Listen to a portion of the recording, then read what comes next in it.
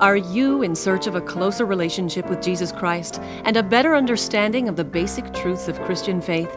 If so, please join us for Simple Secrets of the Kingdom, a series of Bible studies developed by Reverend James Otterness and taught by Skip Hedgepeth, board member of Good News Ministries and Bible teacher at Christ Church in Midland, Texas. Hi, I'm Skip Hedgepeth, and welcome to Simple Secrets of the Kingdom. In the last couple of weeks, we talked about creation, and we talked about the fall of man in creation. And the first study was about how God created the heavens and the earth, and He created this beautiful blue planet that we call Earth, and everything was perfect, just the way God intended it to be. And He created the first perfect man, who was Adam, and then He created Eve, and put them on this earth to live in a perfect environment and in a perfect relationship with the Creator. But then things didn't stay perfect, and things fell apart when Adam and Eve gave in to the temptation of the serpent. Now, since that time, we've been living in this broken world, and we inherited this broken world from our parents, from our foreparents, Adam and Eve. And living in that broken world has created problems for us.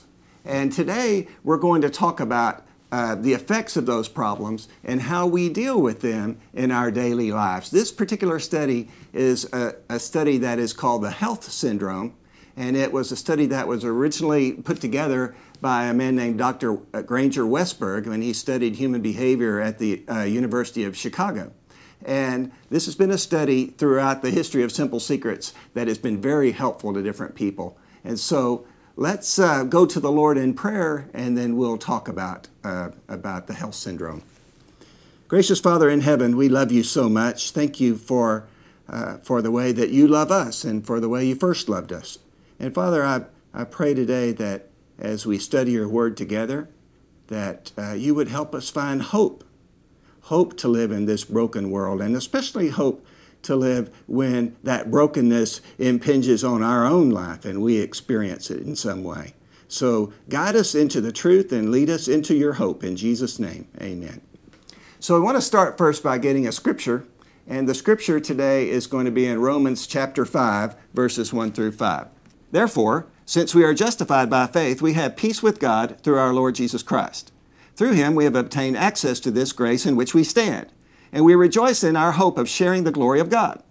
More than that, we rejoice in our sufferings, knowing that suffering produces endurance, and endurance produces character, and character produces hope.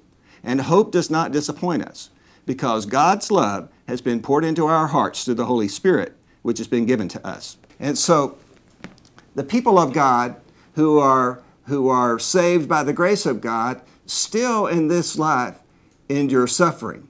And I really believe that there are really only two kinds of Christians in this world. It's those who have been through a trial of some kind and those who are going to go through a trial of some kind. And all of these trials come about originally as a result of the broken creation that I talked about earlier.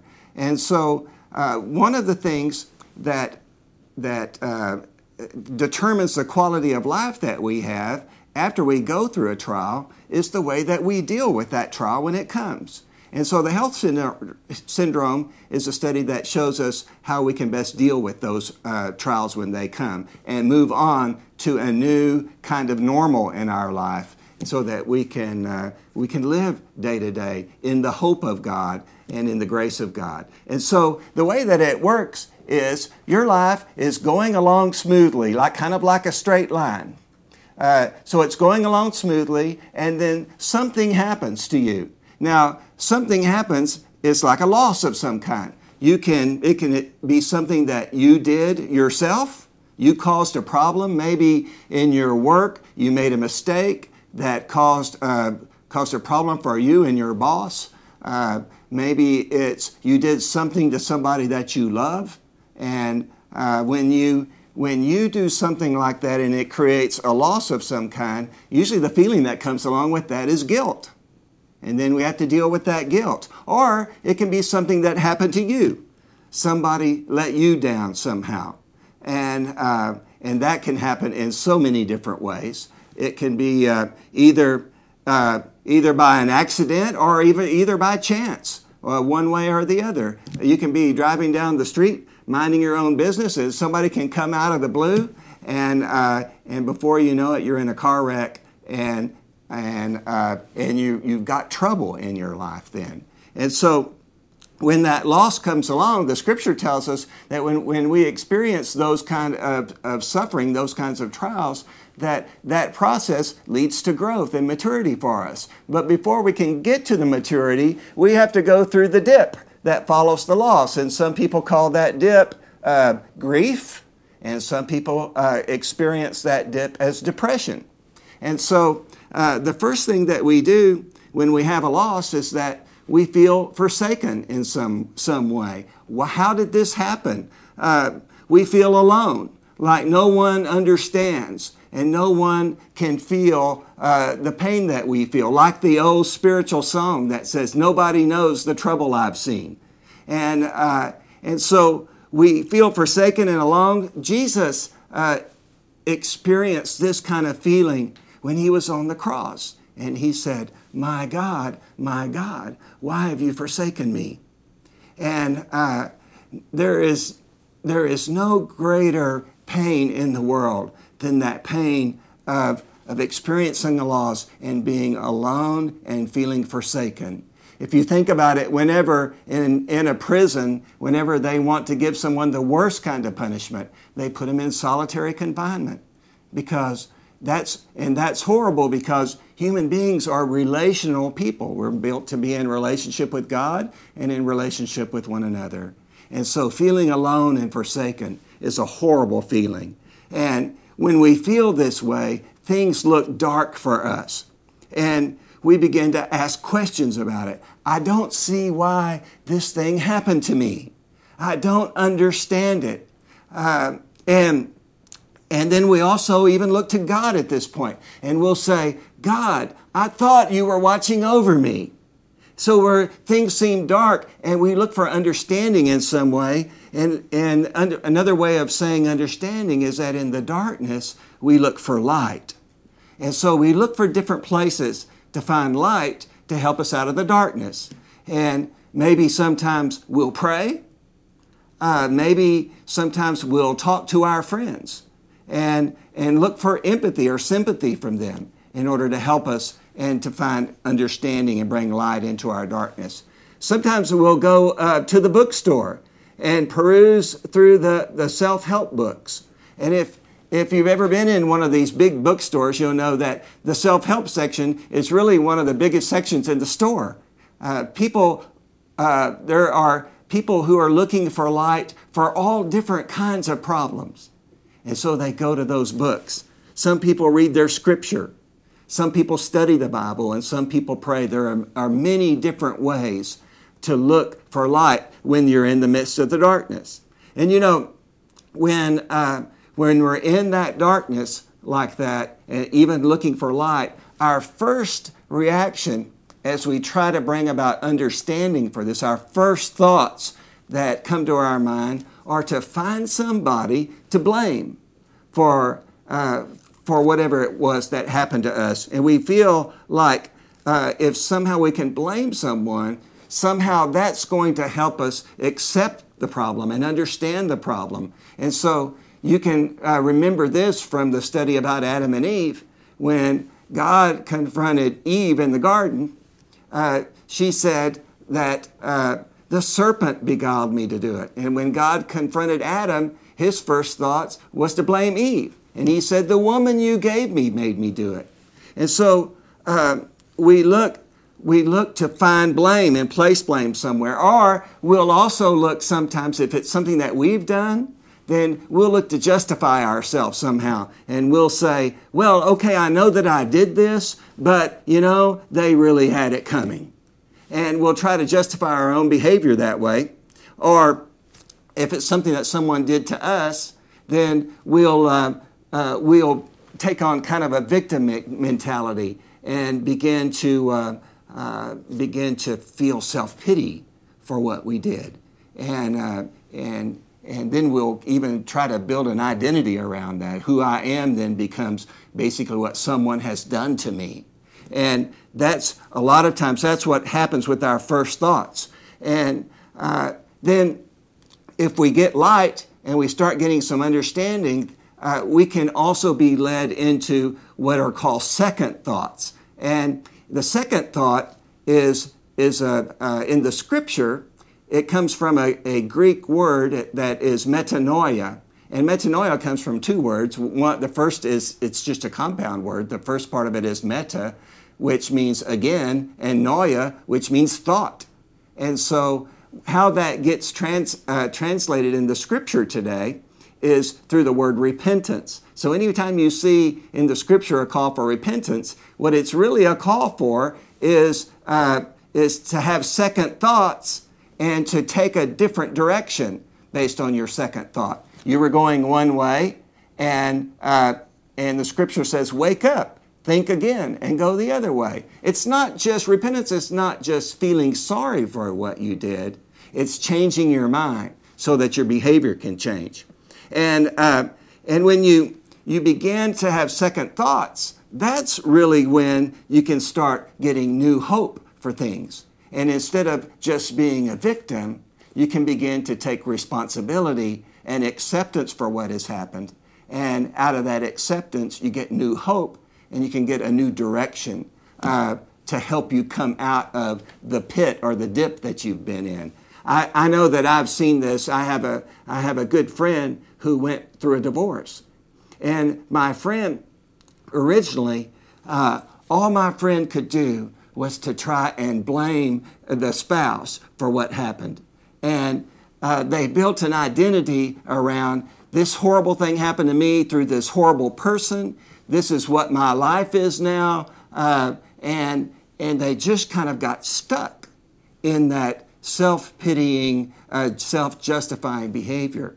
But when they really began to seek out light and got some help through counseling and through the ministry of a pastor, then what happened was that they began to take responsibility for some of their own choices in that bad relationship. And as they did, they began to take charge again of their own life and not just allow their life to be controlled by bad feelings about something that had happened to them.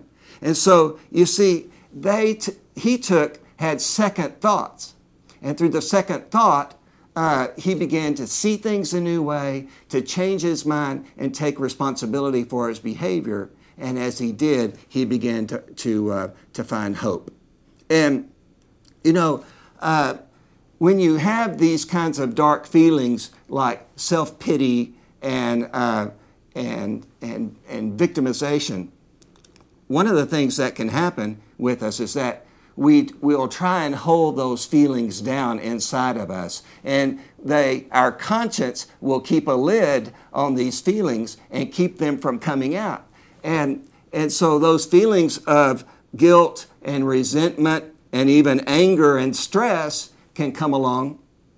And when we keep them bottled up inside, they just go over and over and over again in us, and we don't ever get any relief for those kinds of feelings. And when that happens, that's what resentment is. If you look at the word resentment, resent, it's like your feelings are resent through your spirit over and over again. And what happens is that they build up kind of momentum inside of you, and before you know it, your anger and your resentment and your guilt can really control your behavior and your thinking. So the only way that you look at the world is through the lenses of your anger and your resentment.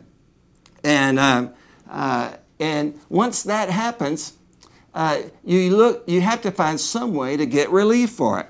So one way you can get relief in a positive sense is through talking about it.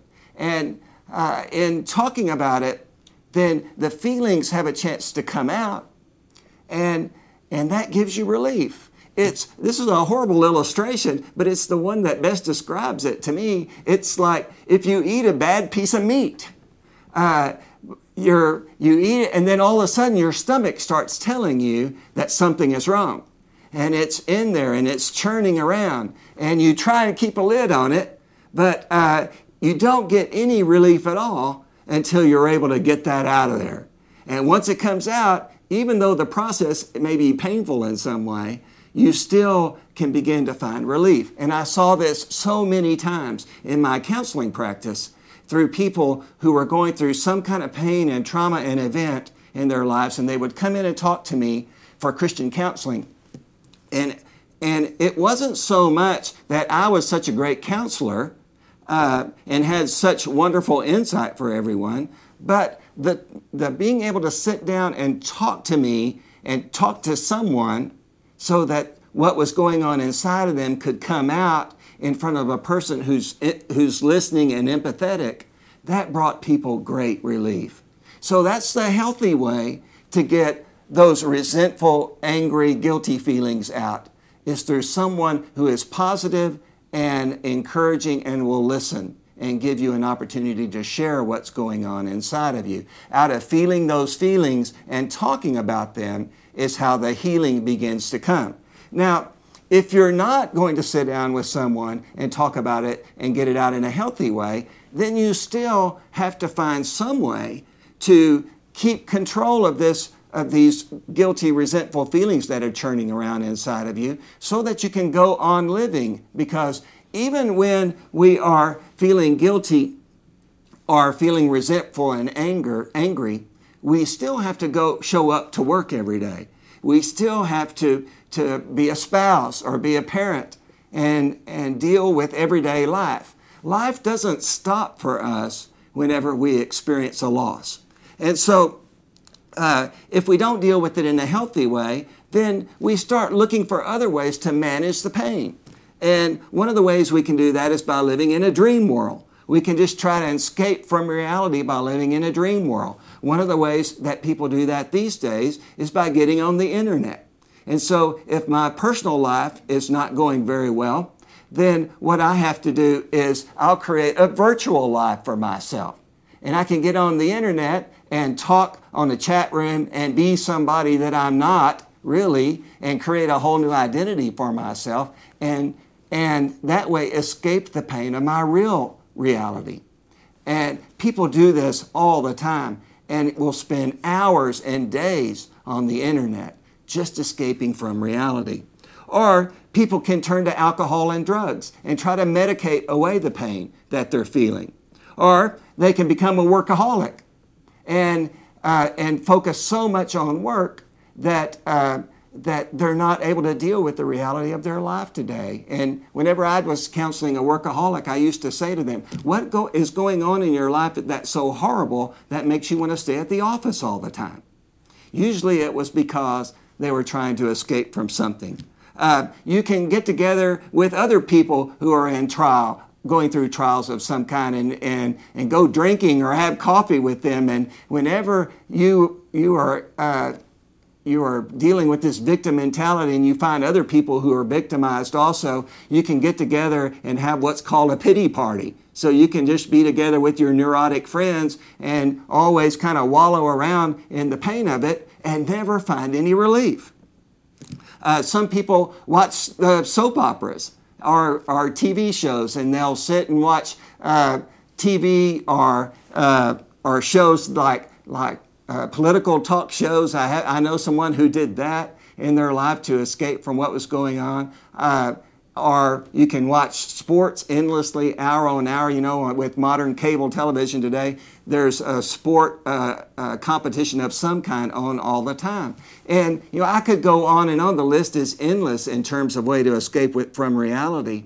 But the truth is that none of those things help. No matter how much you escape, the feelings and the resentment and the guilt that you have on the inside is still there.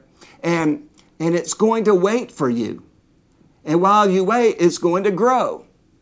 And so the problem doesn't go away just while you try and escape from it. The problem will continue to grow and become even more of a problem. Now, after you talk to someone, once you sit down and you share and you try and get things out, if that person is not an accepting person and you get rejected from them, you can go even into a deeper dip. as a result. So if you're experiencing this today and you're trying to find someone to talk to, a friend to share with, be sure that you talk to someone that's positive for you, someone that's going to listen and give you the time of day and not just reject you when you open up and become vulnerable to them. Because if you get rejection when you go to share, then you're going to go into an even deeper depression, deeper pit. And those are hard to get out of. But if you find that you receive acceptance when you go and you talk to them, it's like confession. You can get relief from your guilt over what you've done. When you confess what you've done, and when you get relief from that guilt, then you find new hope to live. And if it's something that someone's done to you and you share and you start to find hope, what you experience is that the resentment starts to go away. And when that happens, you can become forgiving. And forgiveness is always the best antidote to resentment. Now, you may think that the person that has hurt you in some way doesn't deserve to be forgiven, or maybe you think, I don't feel like forgiving yet. Well, let me tell you, forgiveness is not a feeling. Forgiveness is a command that the Lord has given us. And He says, forgive as I have forgiven you. We forgive because He calls us to. And once you make the choice in your consciousness to forgive, which means I'm not going to let what you did to me control my life anymore, I'm going to let it go. Once you do that, then you begin to get freedom from the feelings. But the thinking has to change before the feelings can change. And forgiveness is not a feeling. It's a choice that you make. And then also, when you do this, the Holy Spirit then can come in and give you power for a new way of living, give you power for a new life, give you guidance, and start to lead you in a new direction to where you'll begin to feel like you want to be with people again. And you'll be pulled out of your loneliness, because a life of guilt and anger and resentment is a lonely way to live. And it doesn't punish other people, even though we think it does sometimes. Resentment really just punishes the person who's eaten up with the resentment. And so if you find that new kind of acceptance and forgiveness and in the grace of God through faith in Jesus, through this process, then the dip begins to turn and you're on your way back up. And where you were feeling bad, you'll start to have some energy again and have some pep and some joy for life again. And where before, when you're feeling guilt and resentment, it made you want to withdraw and isolate and just sit and pull the covers over your head. What it does is you'll start, as you start getting relief, you'll start to feel more like your old normal again. And you'll start taking part in life and activities. And so I know I've seen this before in people who have lost a loved one and they go through this dip. One of the things they want to do originally is to pull away and hide and pull the covers over their head and not be involved in church or activities with friends. But as you go through this process and you begin to find relief from the guilt and find forgiveness and find healing for whatever kind of loss that you've been in, then you want to reconnect with your friends and you'll find yourself getting involved again in your old activities. And where maybe you had been quiet and withdrawn before, you'll find yourself spontaneously talking about your experience with people. And you'll become kind of like an evangelist for people who have gone through this sort of thing before. And usually the best people to talk to when you're in a pit of your own is someone who has gone through it, something similar, and has come out on the other side, because that gives you encouragement and hope. And when you're the person that's able to give that encouragement and hope, it really takes you up to a new point in your life to go forward. And what you'll see is that life won't be at the same level that it was before the event happened, but you'll be at a new level of living once you have made it through this process. And you'll come out on the other side a more mature person, a more grounded person, a person who is more able to help people and be there for people. And maturity is what the Lord wants us to be, wants us to grow in.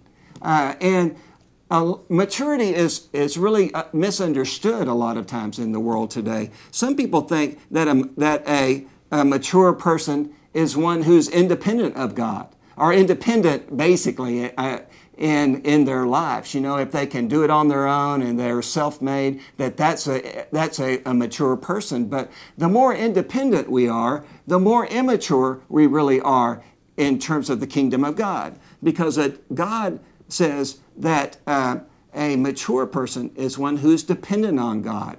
An immature person thinks that they're independent of others and they don't need it. They're an island and they can live on their own. But a mature person is one who's dependent upon God and also dependent upon others and knows that they can't make it through life just totally on their own. An immature person, when they think that everything depends upon them, then they're shaky on the inside. And they worry a lot because if everything depended on me, I could mess it up at any point in time. And that's a scary way to live. But if I have grown in my maturity, then I know that God is there for me and that other people are there for me and I can depend on them.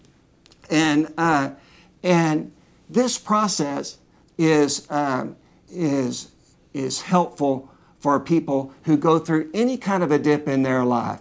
If you have been here in your life and life has brought you pain in some way and you feel yourself in a dip today, then I want to encourage you to not just stay there, to not get stuck as a victim and don't get stuck in self-pity.